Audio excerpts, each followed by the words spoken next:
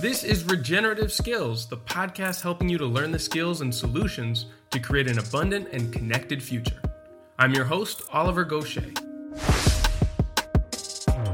Are you left wanting more at the end of each episode of this show? Are these short sessions getting you fired up to try new skills for yourself and share the journey with others who are working through the same challenges? Well, the good news is that this podcast is only the beginning.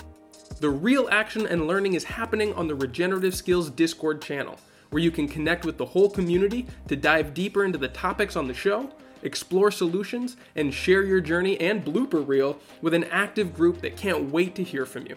You can get your questions answered and share knowledge and wisdom of your own on a safe platform that, unlike the social media giants, won't steal your personal data to advertise to you in creepy ways. Ditch Facebook and join us where the real skill builders are. Just find the link to the Discord chat on the homepage at regenerativeskills.com. Hey there everybody and welcome back. So a few months ago when I covered the topic of landrace gardening and crop breeding, I had no idea what a passionate and knowledgeable community around the world that I was tapping into. The seed savers and the plant breeders who I've been in touch with, including quite a few who are part of the Discord community for this podcast, are working on everything from quinoa crosses for tough climates and staple crop production, to the domestication of silverweed and adapted varieties for low maintenance and so much more. So for the most part though, I've been coming across people who are doing this in their backyards and only occasionally on farms. It kind of made me wonder if there was real potential in bringing heritage seed varieties and landrace breeding into larger operations, and if it was even feasible at a large scale. But luckily, Joseph Lofthouse passed me on to the contact of Glenn Roberts, promising that I wouldn't regret reaching out to him and learning about the work that he does at Anson Mills. So I'll give you a little intro. Glenn Roberts founded Anson Mills in 1998 in Charleston, South Carolina, with the vision to rematriate lost foods from the 18th and 19th century Southern pantry. Today, Anson Mills grows and produces artisan organic landrace grain, legume, and oilseed ingredients for chefs and home cooks worldwide, and provides pro bono culinary research support for chefs, pastry chefs, bakers, brewers, and distillers through the Anson Mills Research Labs. Anson Mills provides pro bono seed biosecurity for the growing community of the Southern organic place-based identity-preserved landrace crop farmers. And Glenn is the recipient of the USA Artisan of the Year and National Pathfinder Awards, a founding member of the Carolina Gold Rice Foundation, and a pro bono consultant to the Board of Advisors of Stone Barns Center. Now from that bio, you can see that I hit the jackpot in my search for production scale farms working on landrace growing projects. Now beyond the work that he's most known for, Glenn is a very multifaceted and multi-talented individual in many other fields, which he describes at the beginning of this episode. From there, he also took me through his journey of rediscovering Carolina Gold Rice, a heritage variety that he knew from his childhood, but which had all but been lost by the time that he grew up. Glenn also gave me a window into the process of reviving an endangered seed and food variety, as well as the incredible network of people around the world who are studying and working on these challenges.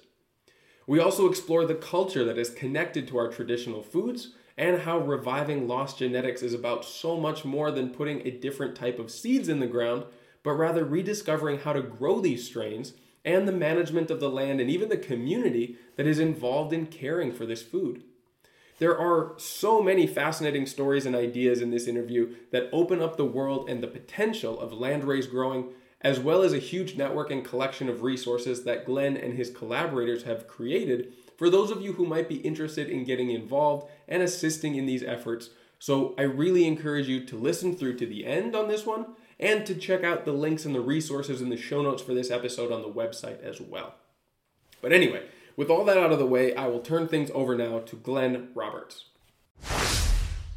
So welcome, Glenn, to the podcast. It's a real joy to have you here. How are you doing? I'm doing great. It's an honor to be here all the way from little old South Carolina to Spain and back. Well, it's just a little town where I'm in as well.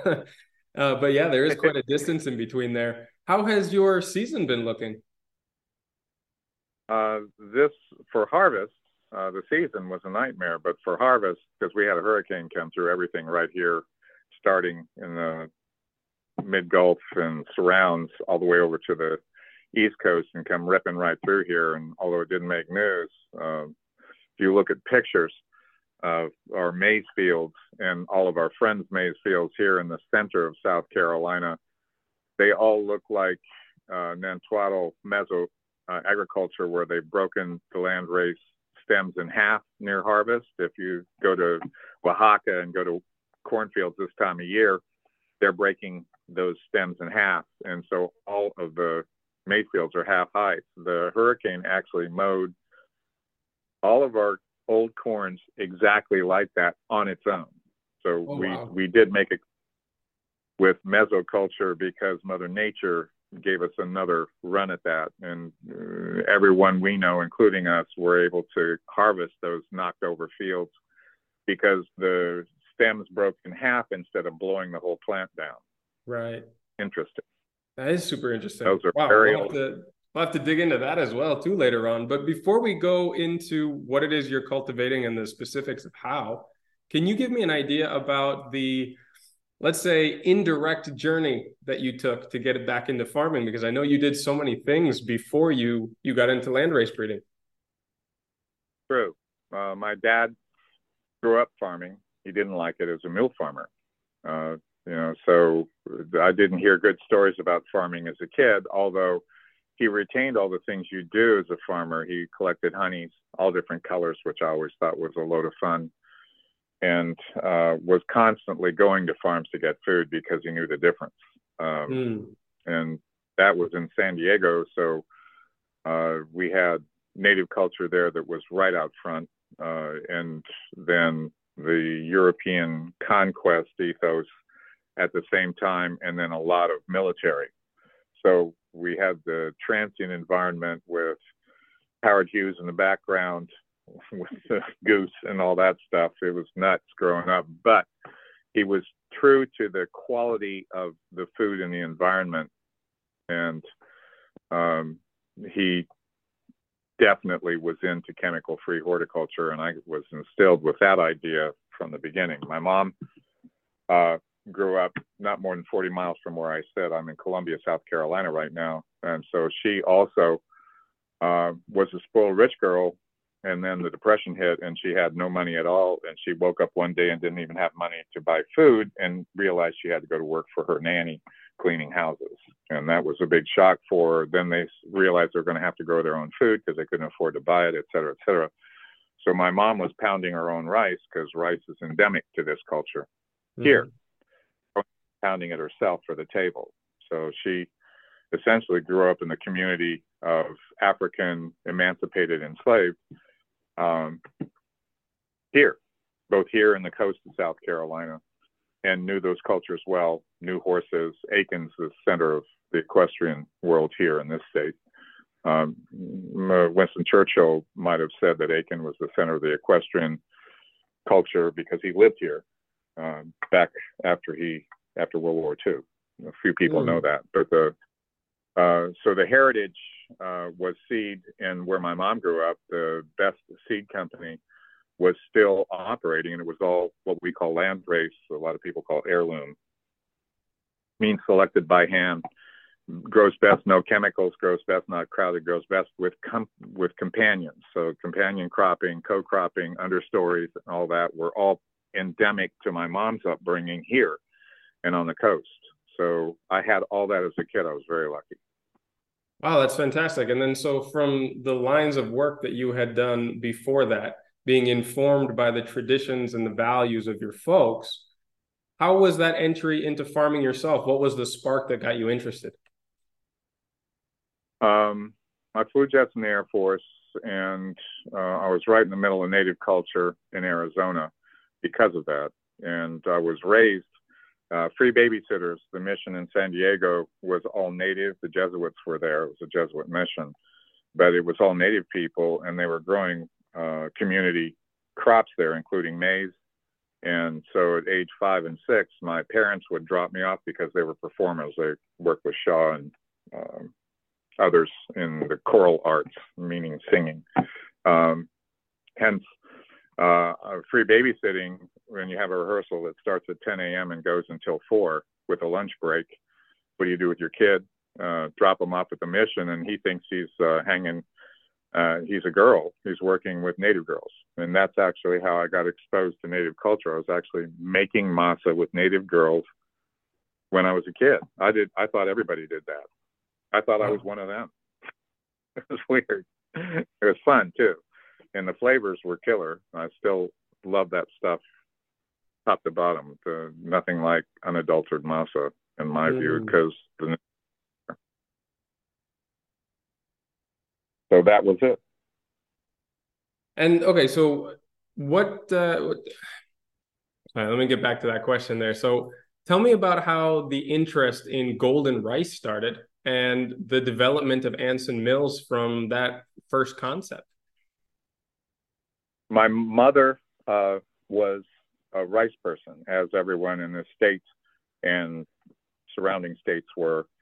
The tradition was rice with every meal, and you could be Native, you could be African, you could be African American, and you could be European descent. It didn't make any difference. Everybody was doing it. And I think the famous statement from President Jimmy Carter, because he was raised as an abject poverty, poor boy, and he said that the culture that he was raised in was for breakfast, you had rice and peas, and then you went out to work, and you came back at sundown, and you had a brand new dish, peas and rice. Both of them local, both of them hand harvested, both of them hand pounded, prepped for the table. So I was raised because my mom knew some Pan Am pilots. We were in San Diego. She would get them. One of them lived here, and he would get rice and done locally, which was hand pounded even then. This was in the 50s, and fly it out. And we'd go down to the airport and pick it up from them.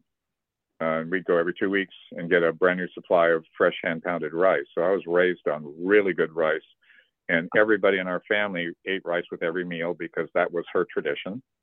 And my surfer friends thought that was like really weird. We had collards. They thought that was even weirder. But I was the chef for our pet.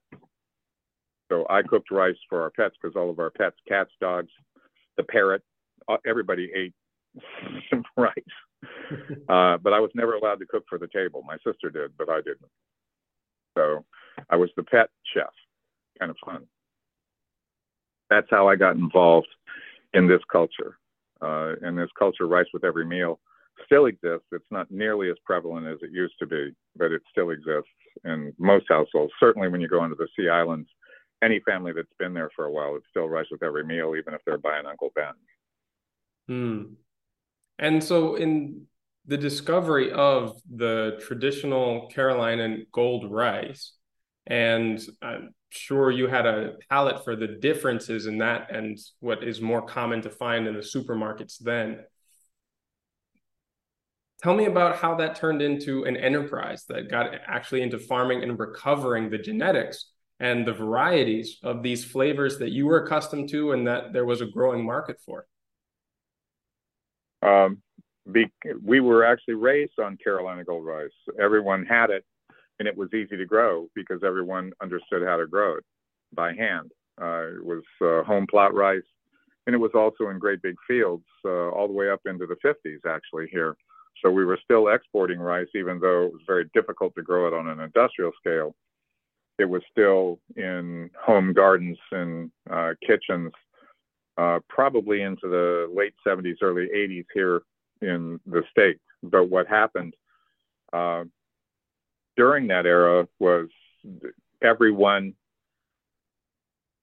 understood how the system worked, and the seed was here. So it was easy to do, and you could keep your own seed if you knew what you were doing and not. But the influence is called officially Carolina gold rice, and there were sisters. So they also called the sisters because there was Carolina white rice as well. We were interested in both. When I first started, there was no pure Carolina gold rice that just grew as Carolina gold rice because it hadn't been hand selected for a century. So Carolina white was always separate. It's faster in the fields. It's still killer, but it has a white hull versus a gold hull. and they do have a different aroma flavor profile and different phenotypic response to the season, but those rices were always called the sisters. So if you weren't separating them by hand and growing them separately, you would have both whole colors in the field. And if you were hand harvesting, you could harvest the Carolina White earlier. Hence, if you were having trouble eating, you could get Carolina White into the larder in your house faster than Carolina Gold by a week to 2 weeks, which, if you're starving, is important. Makes a difference. And the culture moves forward there. It's still the two sisters, probably into the 1970s, and everybody knows this. Then all of a sudden, the interest in Carolina Gold and its history with regard to the enslaved and its global commerce, because the gold is what made it worldwide. White only became the number one rice in Brazil, going south to Chile and Peru. So if you're down there in the 1900 or so, you'd be seeing Carolina White, not Carolina Gold. Interestingly, it's faster. So if you're on subsistence, you want something fast out of the field. So that's how we ended up looking at Carolina Gold, because the world export was Carolina Gold, and it became the number one rice in the wealthy elite homes and kitchens in Europe. And then it broke the black curtain in Japan because of the gold hole. To this day, still the oldest prefecture in Japan for dye vat houses. The clay floors for those dye vats are held together with gold husk rice, and we've shipped tons of it for free. We don't sell it to support that culture when asked back in the day. We haven't had an ask in probably a decade, but we used to send a lot of hulls because dye vat floors had to have those hulls. Frankly, I don't even know why. I should, but I don't. And do you have an insight into why the propagation of the gold started to die off, other than, I guess, the convenience of an earlier harvest with the white, and how it became to kind of fall into obscurity that needed to be rescued when you came to find it? Easy. Starting in the late 19th century, Mendelian genetics came in. The first thing we did with rices in general, scientifically, was to dwarf the roots, because Carolina Gold has deep roots compared to modern rice plants. If you look at them, it's massively deeper. And this is true in wheat and other staples as well. This isn't just exclusive to rice, but certainly by after 1800, the second quote unquote fault of Carolina Gold rice is that if you insist on growing it as a monoculture, which it was never intended to do as a plant and never did, in knowing places except for seed horticulture, which was done by hand, you didn't want a rice that could be almost 4 feet tall, sometimes even taller than that. It blows down, especially if you don't grow it the way it was meant to be grown, which is in clumps like bushes, which then don't blow down, because as a bush, when you plant 3 or 4 rice plants together in one hole and then go 3 feet and do it again, and you have crops in between, you have polyculture, and that rice will stand no matter what's going on and survive floods, because it's slightly flood tolerant. I think we can do 7 days of full flood anaerobic with Carolina Gold rice, maybe more. And if you do over and over again, the rice phenotypic response is to start extending those anaerobic periods where it doesn't drown. So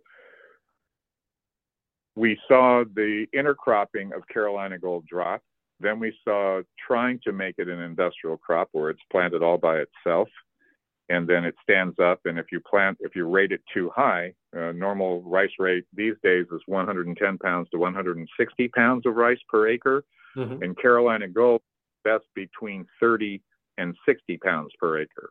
So if you try to plant it industrial, plants close together, down the road, it becomes a barrier to wind and it blows down. And you can't harvest it in the worst cases. In the other cases, it's just horrible to try to harvest it by machine. The other side of the coin is the center of the culture for Carolina Gold was here, even though it extended all the way down to South America and around the Gulf in Mexico. Carolina Blanco and Carolina Oro still present in those cultures still. And but it faded here because it's agronomics. It's tall rice.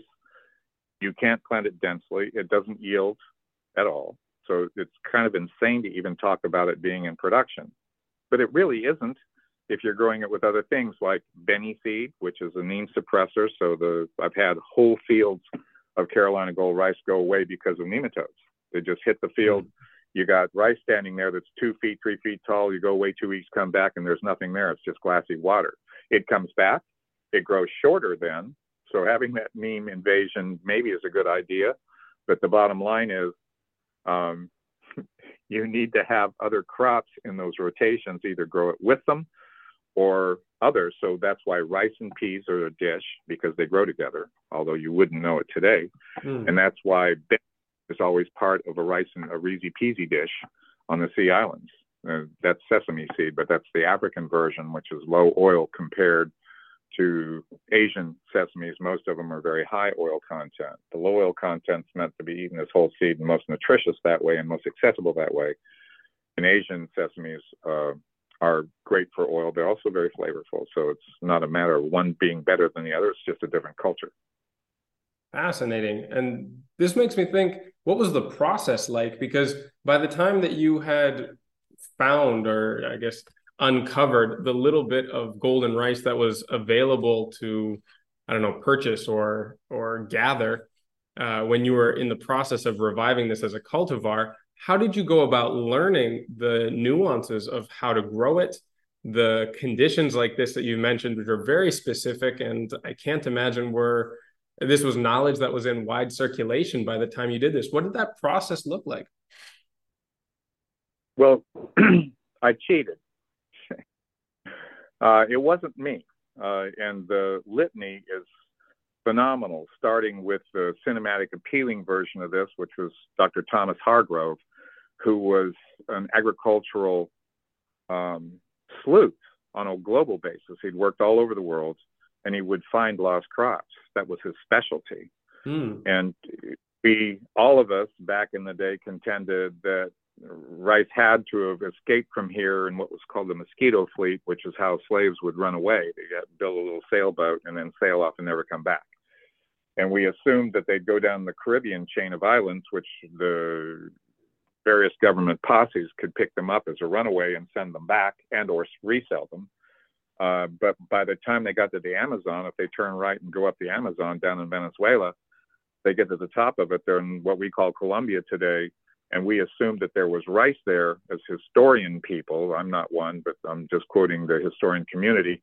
Tom Hargrove, being a really curious guy, actually took a group of scientists and trekked into the top of the Amazon through the forest from Colombia and got to the top of the Amazon and found Carolina gold rice and the indigenous cultures there.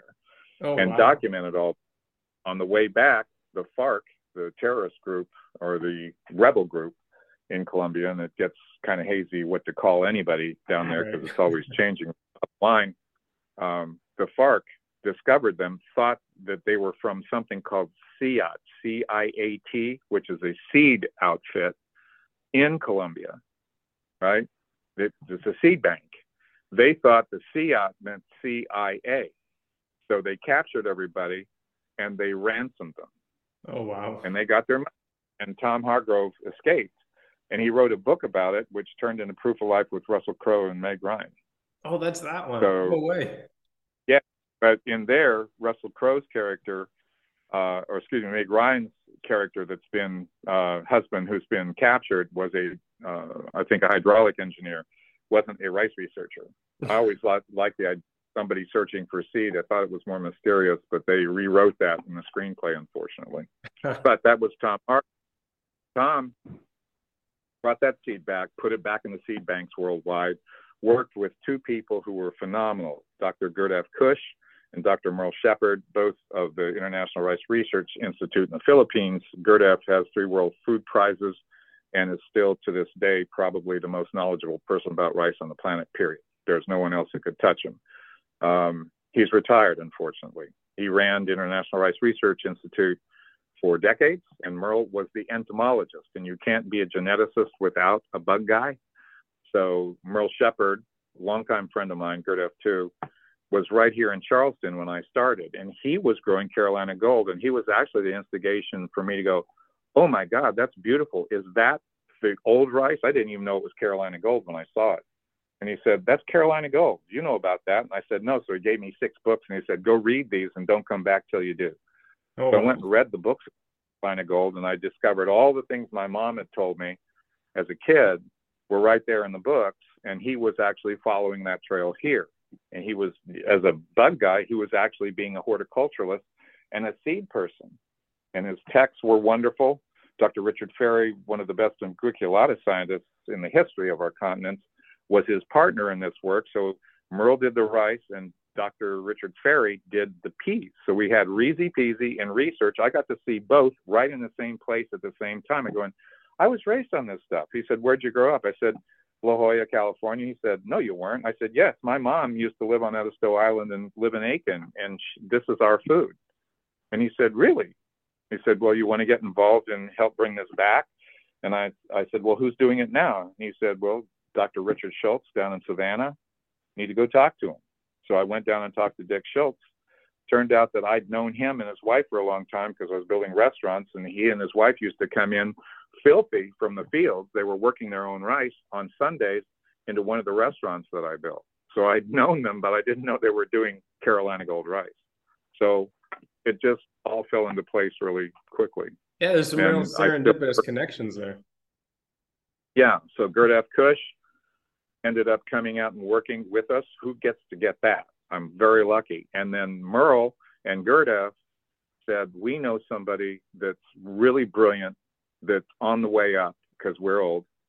And she's also," and I said, "She?" They said, "Yeah, you always want a woman to do this. You don't want guys, right? You want a woman."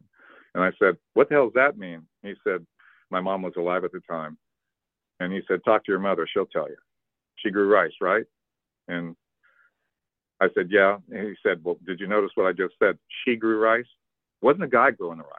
It was her nanny and herself. Isn't that your story?" Merle told me your story. And I said, "Yeah." He said, "Welcome to rice. Maybe guys are out there, but women are the person doing the seed, always." And I said, "Wow, that was the first time I'd heard that." So they took me to Anna McClung.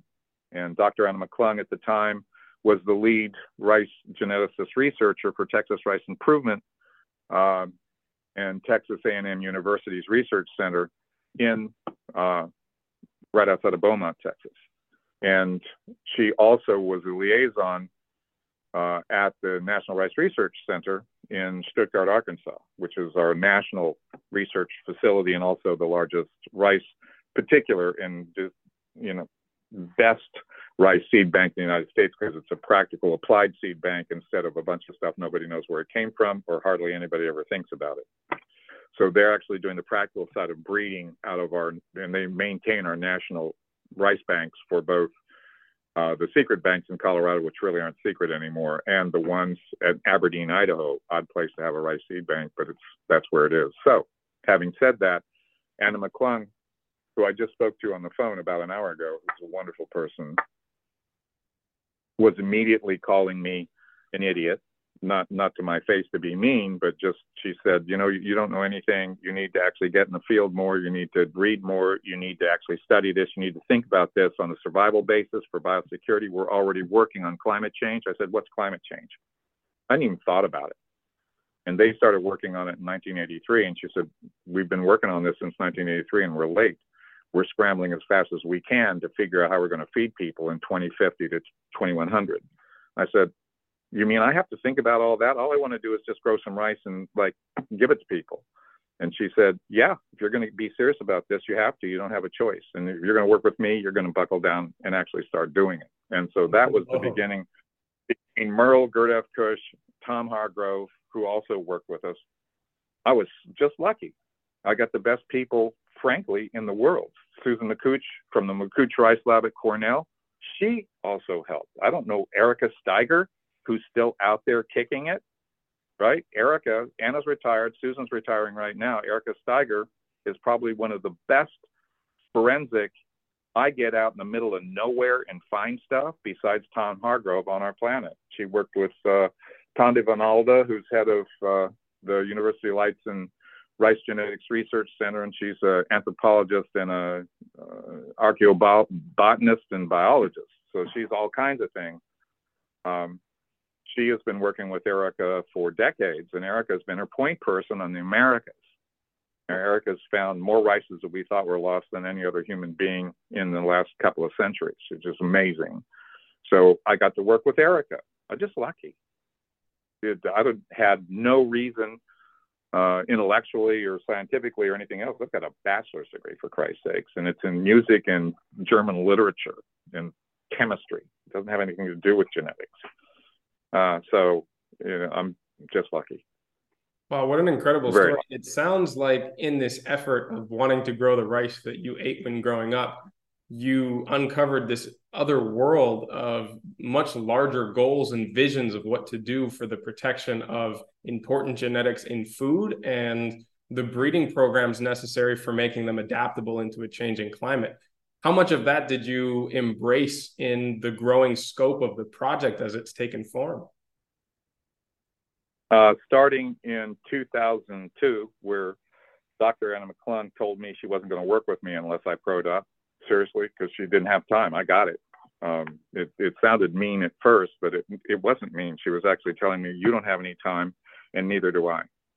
So you can either get in here and go to work and do it right, or you can flounder around and do what you want to do, and that's all romantic, and maybe you'll stumble across stuff that's really important. The best discoveries have not come out of the lab, have not come out of like lots of consideration. They're happening in the field. It's called the farmer's shadow, and our best discoveries come from there, but that doesn't insure us for pace.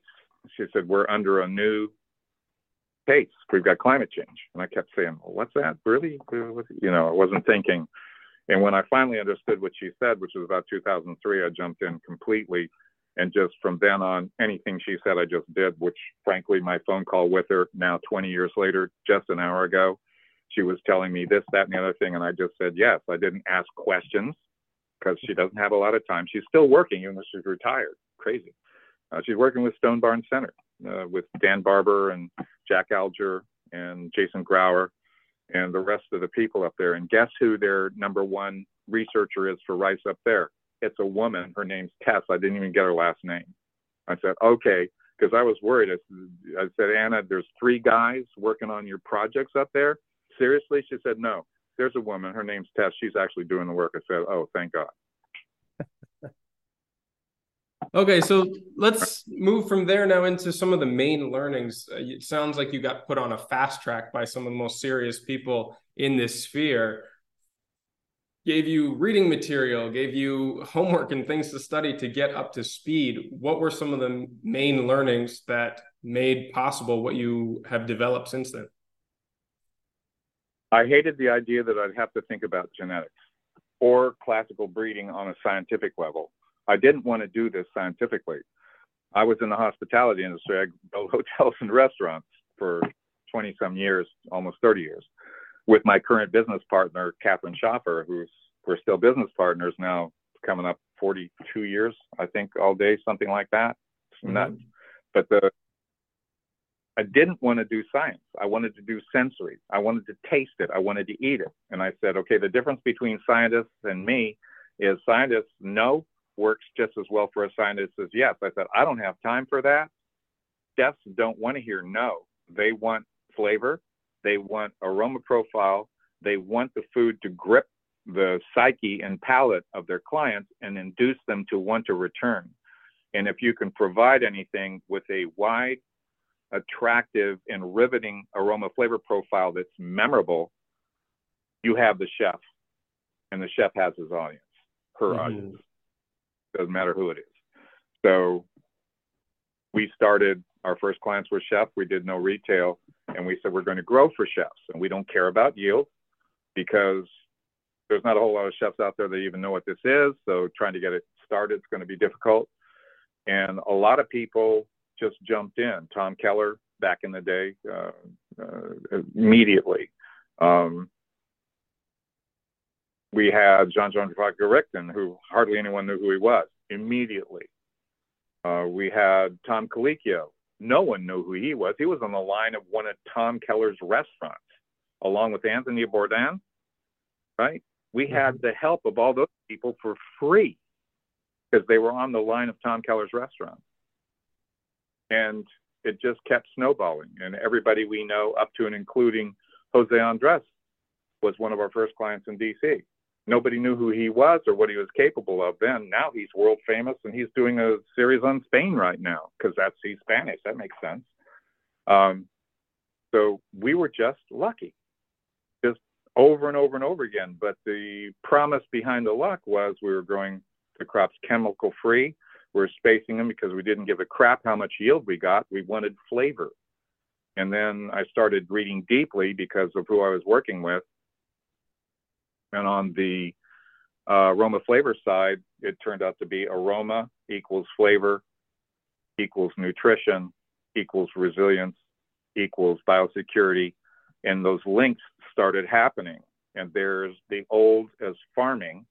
And then I stumbled into, because of a guy named Dr. David Shields, who was a historian, told me about a guy named Cooper and another guy who wrote Rice Gold, Bagwell, who had done work right here, not more than 2 blocks from where I sit, which is kind of interesting. Both of them worked up here on rice seed in the early 1800s.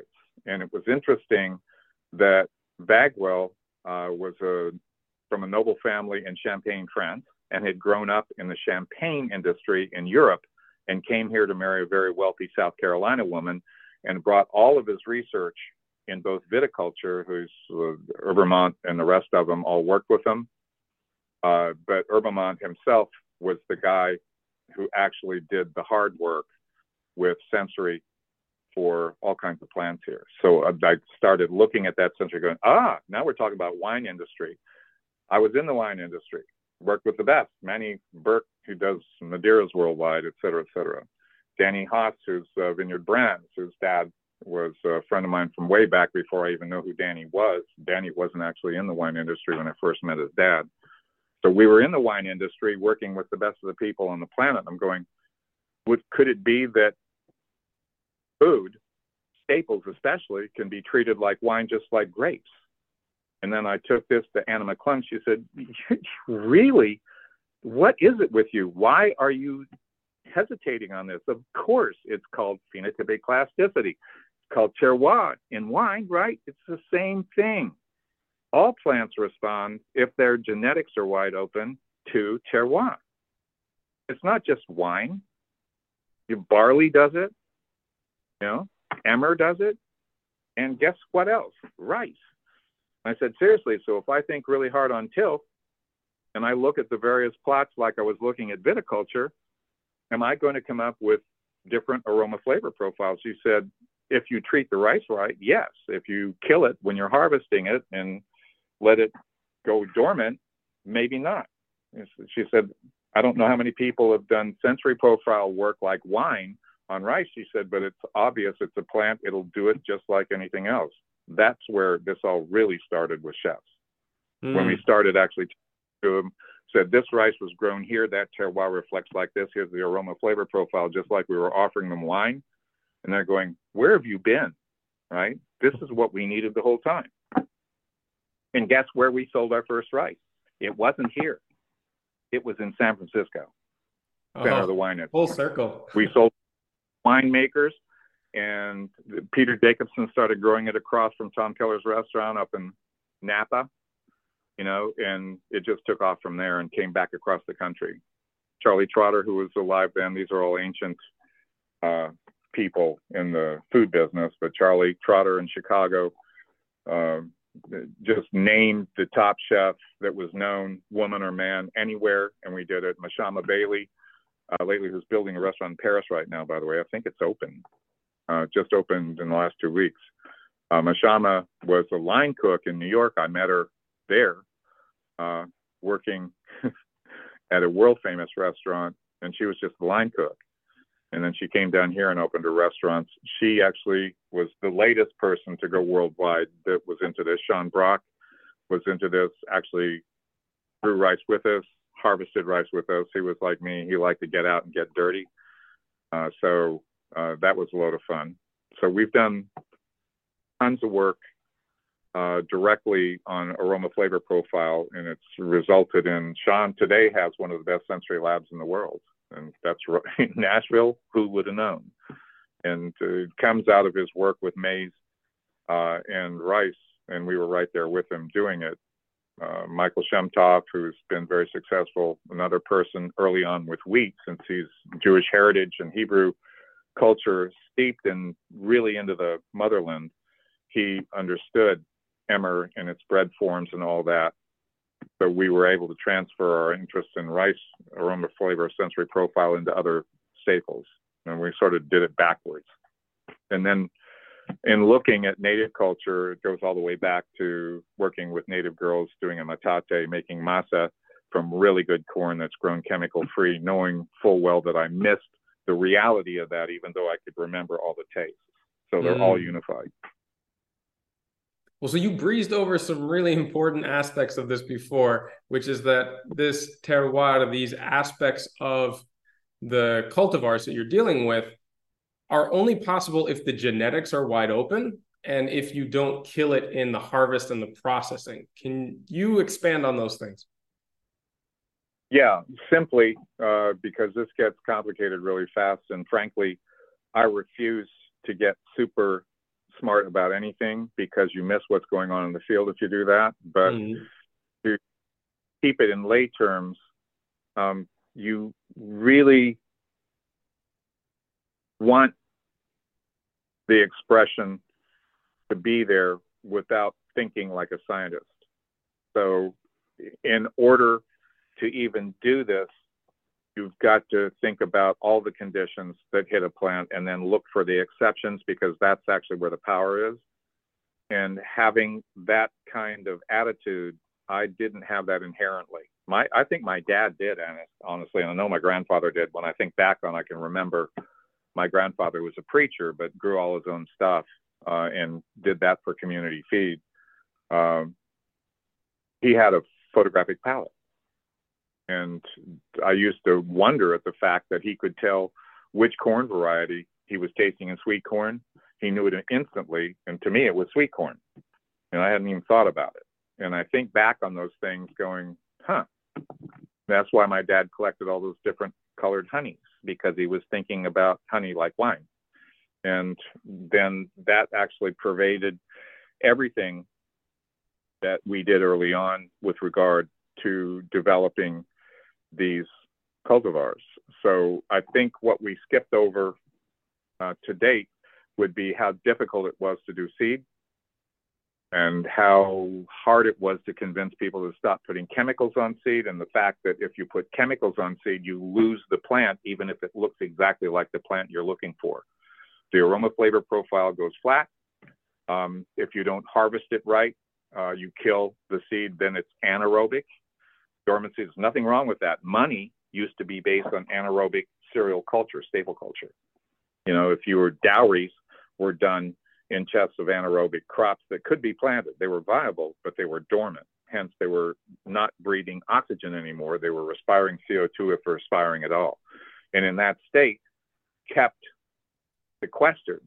And we've seen these seeds actually survive and be viable over thousands of years out of Egyptian culture. During archaeological digs, we find caches of seed because it was good luck. And it was also the fuel to go on to the next world, et cetera, which becomes really interesting because that seems to be a global phenomenon. Staples in a death scene that takes you into the next realm. That actually keeps happening in every culture prior to us understanding the unification of global culture. So having said that, all the way back to this idea, plants themselves have an expression, the seed has an expression, and its most expressive state is when it's aerobic, meaning viable, meaning you plant it and it can grow right then. It doesn't have any dormancy, so you don't have to bang it around like rice seed that's dormant. You actually have to drop it in the sun outside to get the dormancy to go away. Otherwise, you put it in the field and it'll sit there for 2 weeks and do nothing and rot when you're trying to grow rice. And that's the last thing you want, is to fly and or drill thousands of pounds to hundreds of thousands of pounds of rice seed into a field and have no plants come up and have to do it again. That's very expensive.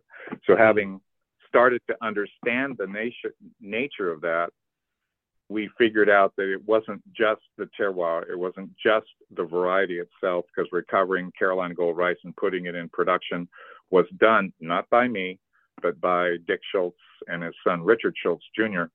with John Martin Taylor before I even got started. So got to make sure we say that. By the same token, no one was in production, meaning producing a lot of this. No one was in production with Carolina Gold rice. Dick Schultz was giving the rice away to his church, who was selling it to develop funds for his church. It was a smallish crop and always was, and intended to be.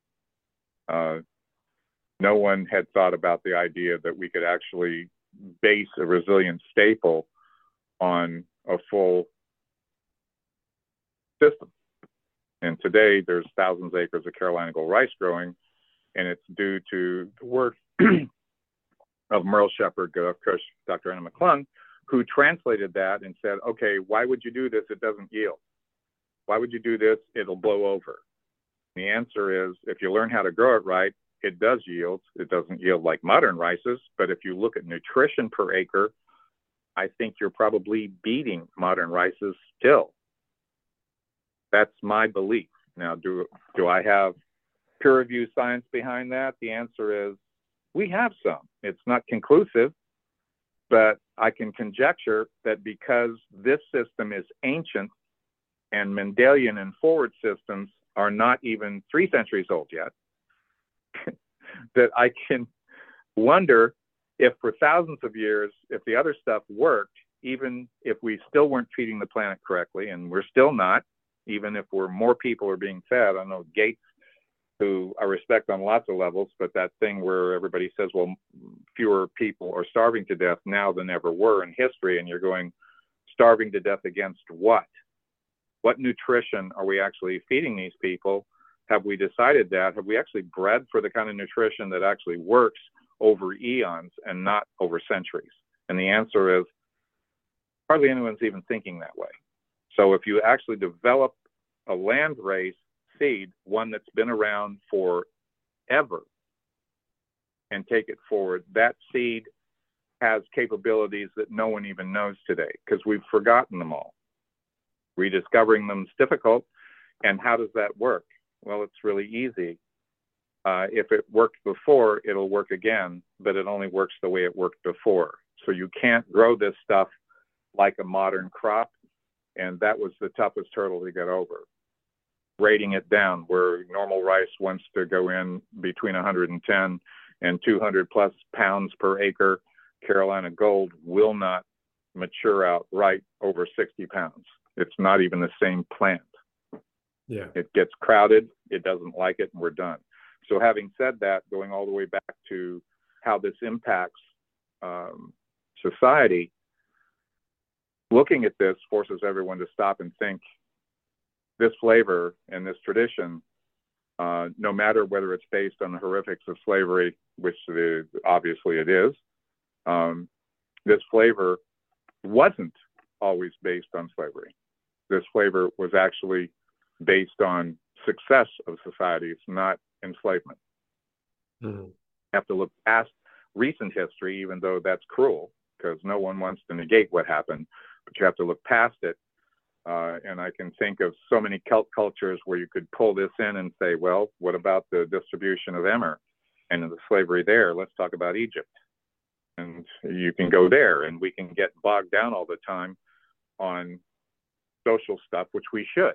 But by the same token, we need to have answers for feeding for the future and also respect the past at the same time.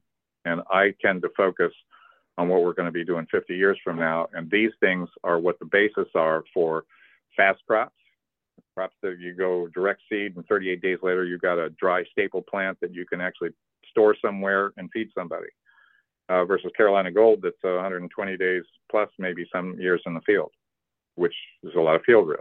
So those are all the questions that are out there right now.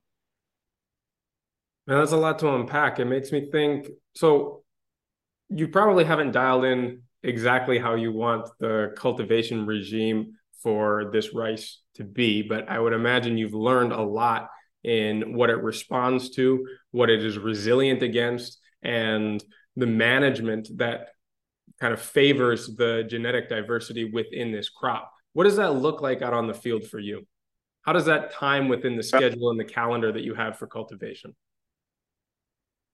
It's really easy because I copy off the smart girl, as they used to say when I was in elementary school.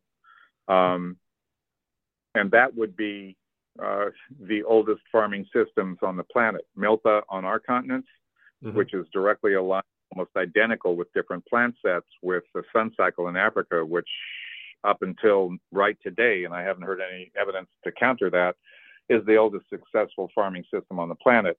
And when we talk about regenerative agriculture, RA to be short, and resilience, we're actually really talking about the sun cycle.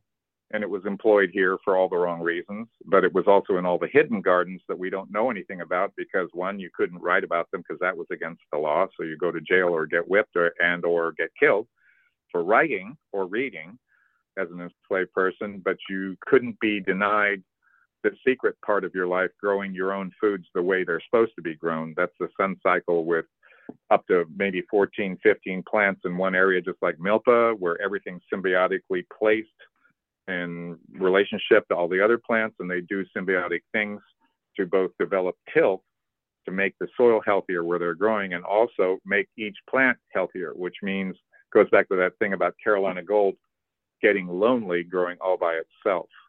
So we actually explored that and kept going back farther and farther, and then it was obvious that it's the sun cycle, it's African, and regenerative ag. Actually, if you talk to the leaders of regen ag worldwide, they want to go talk to Aboriginal people in Australia. They want to go to Africa and study because it's still there if you go far enough out in the wilderness and look. And that is the oldest farming successful system on the planet.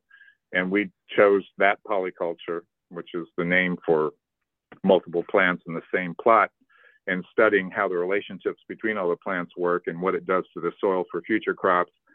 And could we get to what's called native tilth, meaning plants that take care of the ground, the environment, and themselves at the same time.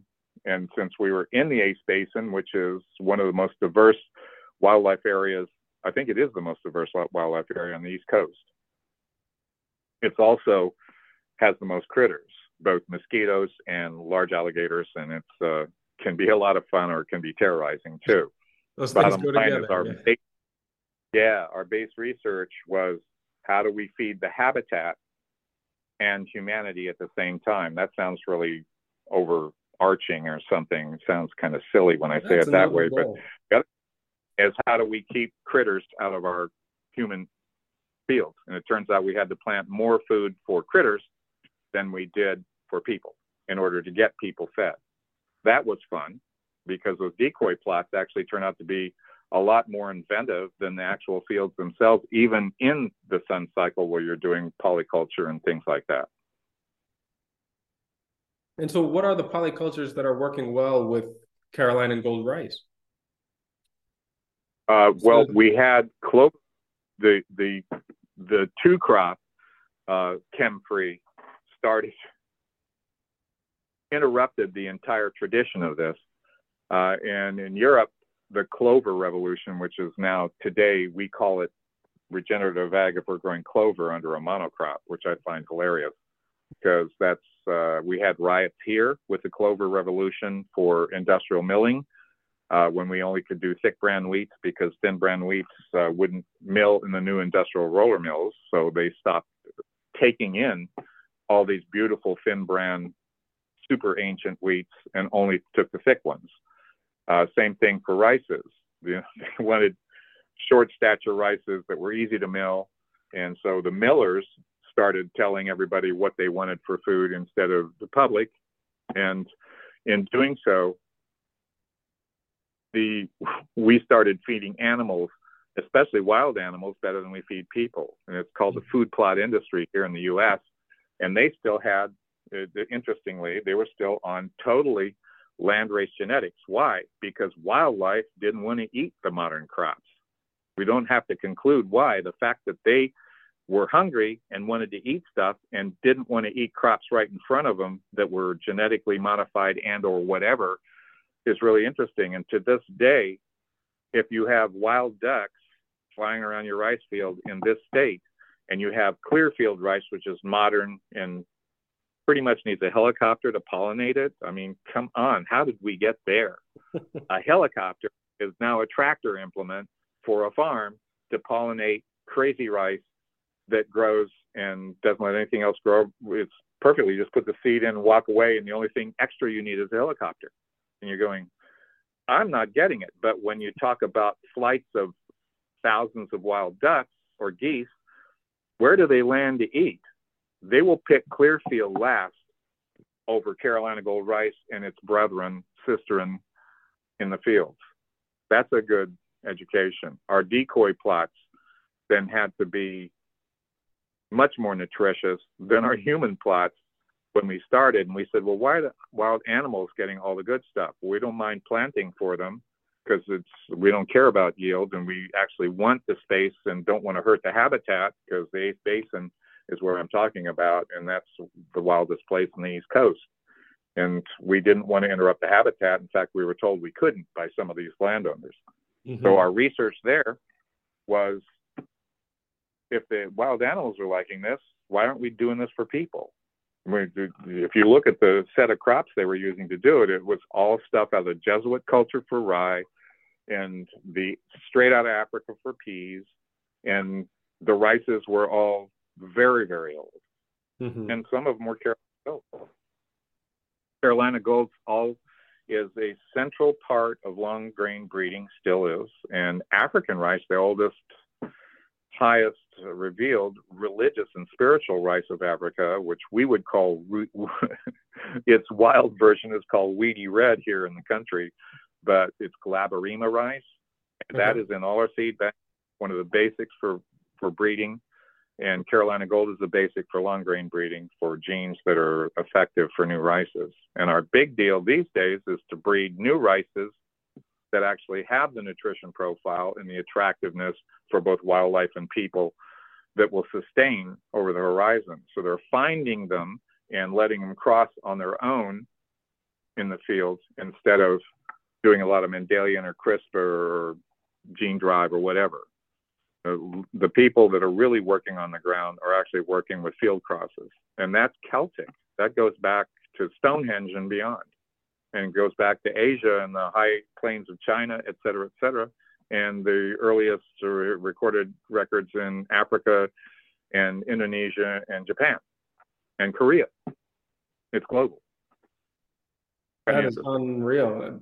And so it makes me think too, given that the golden rice was your gateway into this space that made all of these connections, the people who opened up a learning journey and the chefs and the innovators in the food industry who were interested in investing in a project like this and getting better flavors and such. How has this grown and evolved? And tell me about some of the other cultivars that have come since this first project. Yeah, that's a great question. And I think the first thing to note is that throughout recorded history, although money was measured in seed for biosecurity for all civilizations, it's inescapable. If you want to eat, you better have seed to grow the next crop. Mm-hmm. So that becomes the basis of our stock exchange through Arles. When the Hebrew communities moved their center to Arles, they started selling futures on seed because the Camargue was a developing rice place in France, and they were trading that same concept all the way up through Spain, Portugal, into England and the British Isles. And they were actually able to convince people from Arles, France, globally, including the Madeira culture, which was trading throughout the entire world through Madeira, and other global centers, that this was a wonderful idea. And that's where the stock exchange came from. That's why we know about stocks and futures. They started with seed. We took that same notion backwards and went, okay, what do we do for seed, and where do we go next if we think we have biosecurity for Carolina Gold? So the first thing we did in 2001 was declare, at the insistence of lots of people that I knew personally, not necessarily scientists, we decided we couldn't ever monetize seed. And then as we started to understand biosecurity, working with Dr. Anna McClung, Gerda Kush, Merle Shepard, and others, we started to understand biosecurity concerns. And as we did that, we founded the first organic seed house in the state of South Carolina. And today, that asset in that seed house is, if you put the whole facility together, Anson Mill Seed House is in Orangeburg, South Carolina. It's 33 miles from the mill. And it's there because it's the center of all the agriculture, research work, and production that we're doing in these states. So it's convenient that way. It's right off the interstate. So it's good.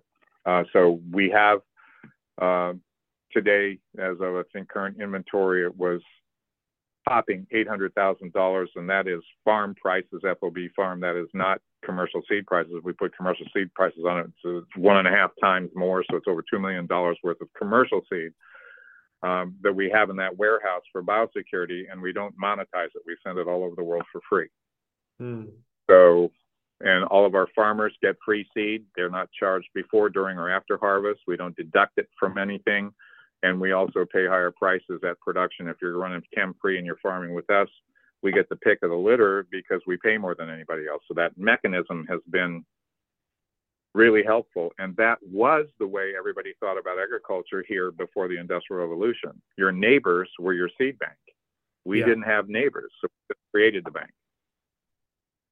I don't want to just say innovative, because like you said, this is traditional. This is the way that communities built wealth over generations, but it really does buck the trend of where the industry has gone and the motivations that most companies have. How has this turned into an enterprise over time? Like, were these the values that you went into it with, or has this become something that has emerged through the relationships that helped it to grow?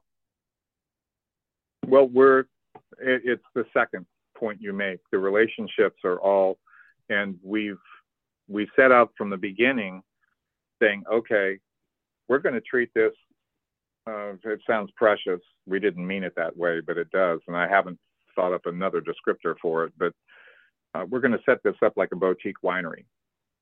And obviously then we're only going to deal directly, and we thought we weren't going to do retail at all. When we started, we were only going to deal directly with the best wine palates, quote unquote, in the world. We started with that idea because we already had been involved in the world wine business. Leigh Knowles and, like I said, Robert Haas, et cetera, et cetera. Manny Burke had given us a world inkling of this because we were in the wine industry and we knew how that worked globally. And we also knew how it worked on an estate basis in California because we had been out there studying it and working within those communities for a long time. So I said, how do we put this together for here? And do we have yeast labs like the wine industry? Do we have culinary sensory labs like the wine industry? And the answer was sort of and probably not. They're mostly in the most advanced sensory labs for food in the United States, not wine, are run on a science basis, and they're very good for what they do. They evaluate an industrial commodity for its acceptance and its sustainability and its impact on the market. They don't think like the best chefs on the world. We wanted to do something and have the sensory worked for chefs. We wanted to impact chefs first, because every chef in marketing, how's this? Every chef has at least 10,000 people that they deal with throughout short periods in their career to annual, depending on what size restaurant they have. Mm-hmm. And that's an amazing amount of both communication potential and, honestly, it doesn't need to be verbal. Chefs don't rely on, although it's great to have a dissertation tableside about the aroma flavor profile and the ingredients and process involved, which can get incredibly complicated and boring at the table too. But the bottom line is it's great to have that information, but it only speaks when you taste something. And we worked with so many chefs that kept saying, I don't care what you're sending me for literature. I don't care what the culture is, even though I really respect what you're talking about. The only thing I care about is whether or not my staff's going to remember this. It's got palate memory, and my guests are going to remember it. Yeah. And I think I have a way to judge that. I'm just talking to Mike Latta at FIG 2 weeks ago. He's reminded me that, yeah, he's still in charge of what he's doing, because he's the one that's having to listen to guests to know even if his world-class talent's being wasted, or whether he's actually done something that impacts their life and makes them want to do more of it. So that made it really easy on that level, because all the science backs it up in the long term. That's the one that I didn't realize when we started, that when we got into it really deeply, I did understand how it worked in the wine industry. I had no idea you could do it in food. Well, so let's dig into that a little bit more. The assessments by which you are gauging the success, the maturation, the quality of processing, and the end product of what you're producing. Because like you said, so much of this is an experience. It's something that plays with the taste and the observational capacities of the people who interact with it, who consume it. But at the same time, you're also doing scientific studies, you're gathering data, you're looking at polyphenols, you're looking at nutrient density. I'm curious about how you're assessing all of these things, and honestly, what you consider to be success when you get the information back. Well, if you're speaking on a sensory level, we are very old school. We're doing it like the Jesuit communities did it in Italy prior to the 17th century, where they were actually managing their crops by flavor. And they were very prolific on how they wrote about sensory and its lead for crops, because they knew flavor equals nutrition. And they were in a community basis where they were guaranteeing biosecurity for communities where they were. And they only succeeded in their community endeavors if they could develop the highest flavor possible. Hence, we see all kinds of post-harvest transformations get codified in the pharmacopoeia, whereas we would normally be looking in the culinary and the herbal.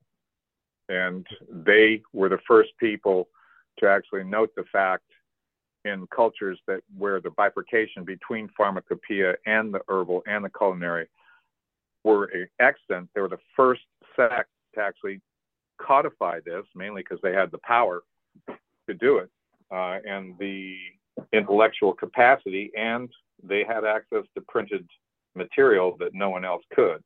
So kind of like a preordained system, but they actually codified all this, and rice becomes something that's in both the herbal and the pharmacopoeia worldwide, and always has been, where there's no bifurcation between the two, and it's just pharmacopoeia, herbal, same thing.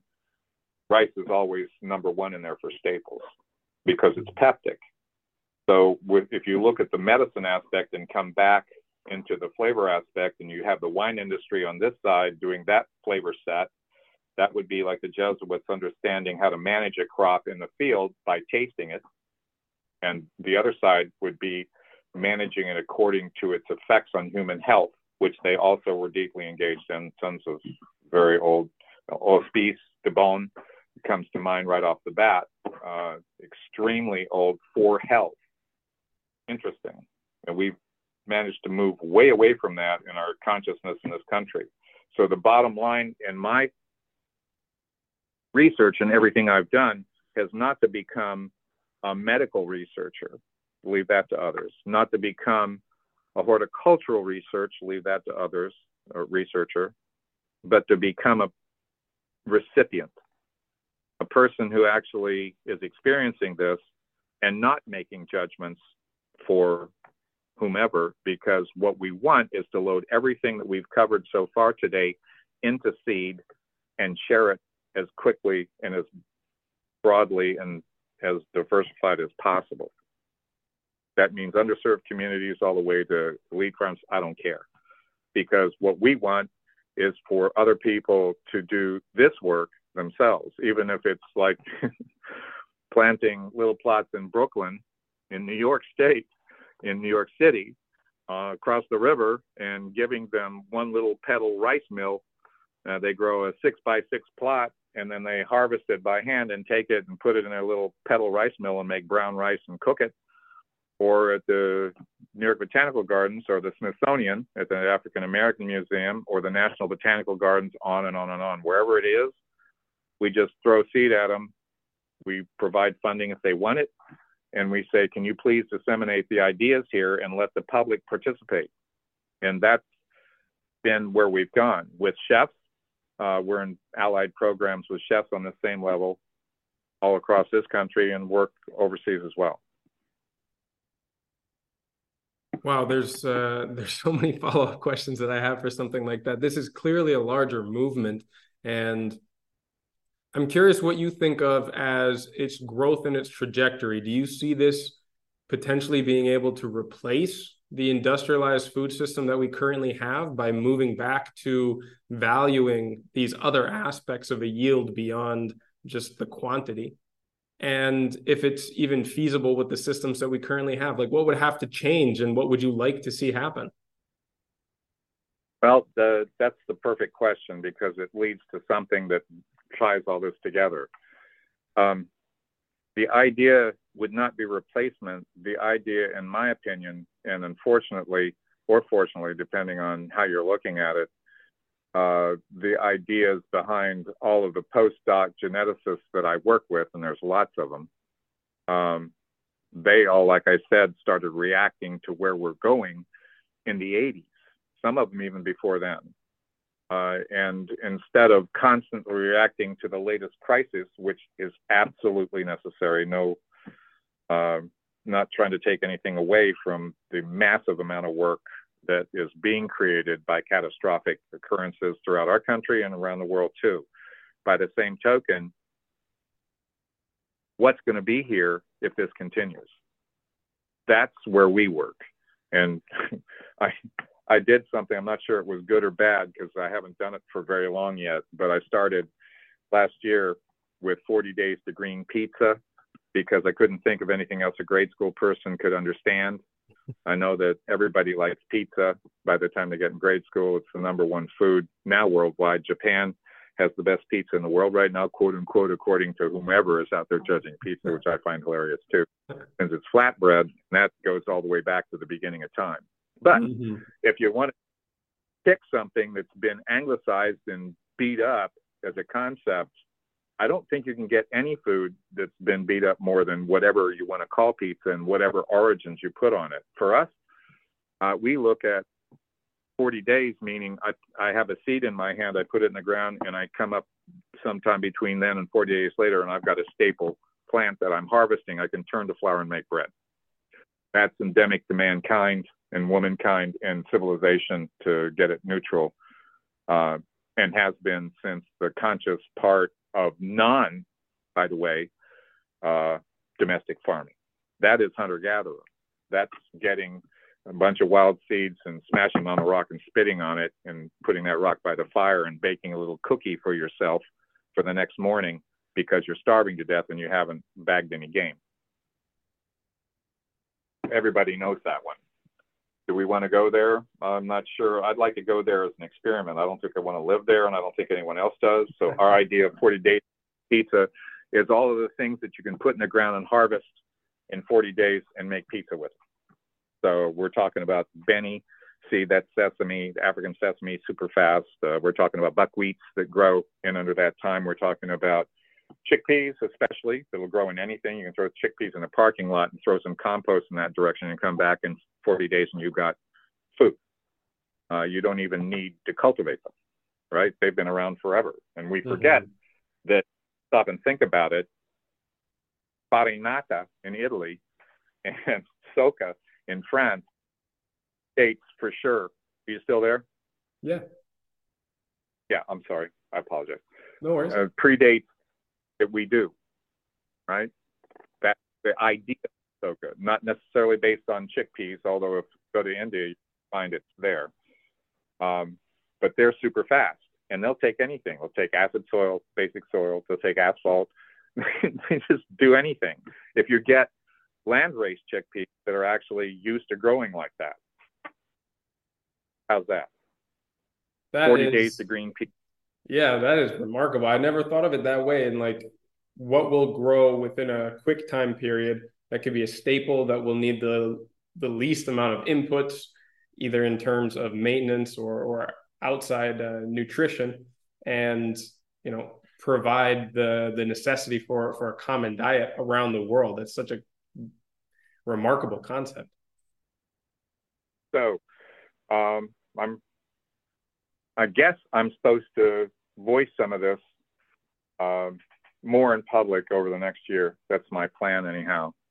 So you may or may not be hearing more about it, depending on whether people scream and laugh and run out, going, "Who is that guy?"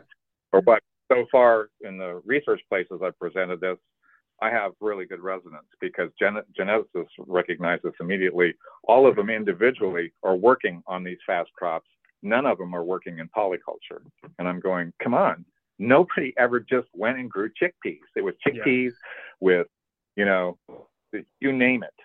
And it was in there. So it was at least 6 crops together.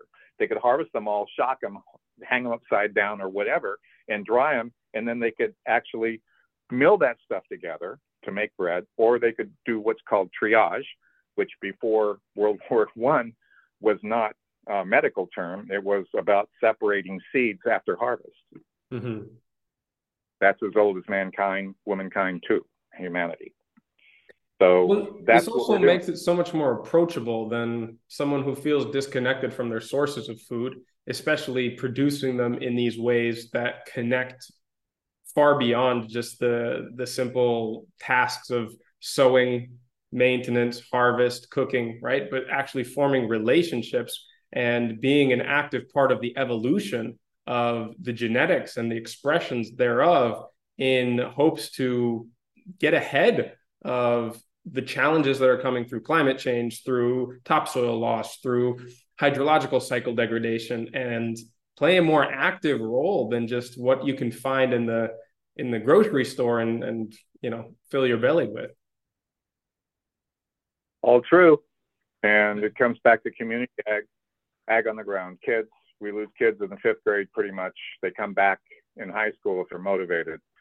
But before the 5th grade, we can do anything with children with regard to plants. They have it naturally. And it's odd that somehow our culture managed to move them out of that for 4 or 5 years in their youth and not bring them back or even let them go to begin with. I'm not sure what the bridge is, but we've done a lot of work with school education programs around the United States and somewhat overseas too. Bottom line is the idea of fast crops, that actually fits into everything for every culture, for every age. Mm-hmm. The idea that you put something in the ground and walk away and come back in 6 weeks and you got food. Yeah. And you didn't have to do anything because it doesn't take chemicals. It doesn't take anything. Just stick the seed in the ground and walk away. All drought tolerant, heat tolerant, cold tolerant, altitude tolerant. You just find the stuff with the most tolerances and mix it up and plant it in the ground. Don't make it complicated. So I'm thinking now if people who are listening to this feel motivated to take a more active role and maybe try out some of the experiments like you're talking about, what advice would you give them to get started? Where can they gain more knowledge? Where can they gain access to some of these seeds that you're talking about? What are these steps? Well, any seed company has these seeds, and they can look for seeds that are fast, that are culinary. And then if they want to do it with vegetables, they can do it with vegetables too, but ideal in staples.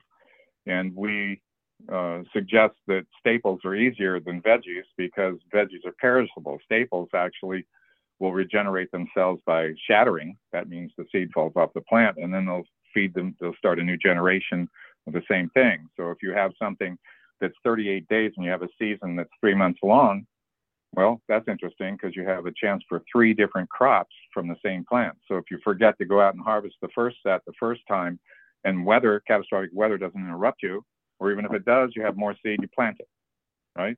Yeah. So you just look for seeds that are available. And since everyone has the internet these days, it's super easy. Just find a reputable seed company that shows days to maturity for the staples that they're offering. And there's hundreds of thousands of those worldwide in every language you can think of. right there on the internet. Easy. Sure. And then you get How the seeds important and is do it it. to find a landrace breed, something with open and active genetics rather than something that has been inbred to the point of breeding depression? I was assuming, and you're correct to make that note. Thanks. You're talking about seeds that are landrace that actually have their own genetics for broad adaptation and broad tolerances already built in. So that would be looking for seeds that have not been manipulated with modern genetics, and that's an easy ask. So if you are looking at a seed company that's talk about Mendelian, you actually have to know what period Mendelian that research was done, because if it's not very recent, they weren't thinking about anything but the narrow windows where those seeds were produced to be able to do industrial farming. It's very rare to come across non-zone specific landrace Mendelian seeds that weren't actually specified into a certain zone and season. And these days, say here in America, if you were in Texas 10 years ago and you went back to the same land today, it's like you were in Mexico 10 years ago. Right. You know, like Texas. And if you're in Arkansas, which is north of Texas, 10 years ago, now you'd be in Missouri to get the same kind of, which is above Arkansas, in order to get the same zone. So the zones are moving. So breeding for zones no longer makes it local, quote unquote, because Right. the seeds expire. If the breeding isn't one thing that makes them blow up, it'll be the local climate. Land races, on the other hand, are tolerant, given the fact that the person offering them is open about the communication for what their purpose was, where they're grown, and how they respond. So can you take, corn that was bred, grown as a landrace by hand, say in Florida in the United States, and take it to Maine and grow it? And the answer is maybe or maybe not. But the person offering that seed can tell you exactly whether you can or can't. Yeah. And that's just a click on your computer to ask the question. If you don't ask, you won't know. It's amazing that that's available at this point. It's a fantastic resource. And speaking of which, before we wrap up here, Glenn, how can our listeners reach out to you? Maybe tap into the network of passionate people like yourself who are moving this forward, who are pushing the boundaries and also recovering the history of the genetics of these staple crops, and maybe even participate or learn more. Yeah, well, they can email me directly at glenn@gnnsmilk.com. I get thousands of emails a day, and I answer my own email. It's a major part of what I'm doing now, because that communication is really important, because just like I just said, a seed source needs to be able to know their seed system inside and out and give you honest answers about where you are, how it works, and whatever. We have that with farmers, and we jury the big stuff we give away, obviously, because if we just did it indiscriminately, we probably wouldn't be effective. So we have to know on the other end that people both know what they're doing, know what they're getting, and know what to do with it. So that, on the larger scale, that's a jury thing, and that's out of the public view. It's done with a group of us, and we decide who's going to get it. And then for casual asks, I do almost all of them, and we send the seed for free if they want it. And if they want to call me and talk about it, I'd be glad to talk to them. I don't sleep much. That's a good little preface there. Well, look, Glenn, it's been an absolute joy getting a window into this world. I mean, I see not only so much potential in the projects that you're involved with, but this becoming a larger movement. I see great engagement and a lot of interest in my own audience. And I mean, this has been one of the things that I've been passionate to explore about, partly through the window that was opened through Joseph Lofthouse, who recommended that I get in touch with you, and the work that they're doing with Going to Seed. There is a movement growing around this, and I'm so glad to see people like you making it more accessible, making this information available, and I really appreciate what you do. Well, it's a pleasure and an honor, and I appreciate what you do too. So keep it up, and thank you so much for your service. Thanks once again to Glenn. I will point you in the direction now to the show notes for this episode on the website at regenerativeskills.com for all of the resources and the links that he mentioned there at the end of the episode. Now, before we wrap this up, just remember that these episodes are only the beginning of the learning resources, design and coaching services, in-person courses, and interactive community that are available through Regenerative Skills. The Discord server is our free community where you can connect with other like-minded listeners, exchange ideas, stories, tips, and resources, as well as interact with me directly and quite a few former guests from this show. Our Instagram account at regen_skills is the best place to see the projects that me and the team are working on, both for clients and collaborators, as well as on our own properties. I'll also be announcing the certification courses, workshops, and gatherings that we've got coming up later this year. If you're interested in getting dedicated support for your own project, you can now schedule a free planning session with one of our team members through the request form on our website. You can also find all the links, show notes, and past resources there at regenerativeskills.com. We truly believe that no matter your experience, your knowledge, abilities, resources, or background, you can be a powerful force for regeneration on this planet, and we're here to help you find your path. So as always, remember to keep taking those little steps every day towards a regenerative future, and I'll be right by your side along the way.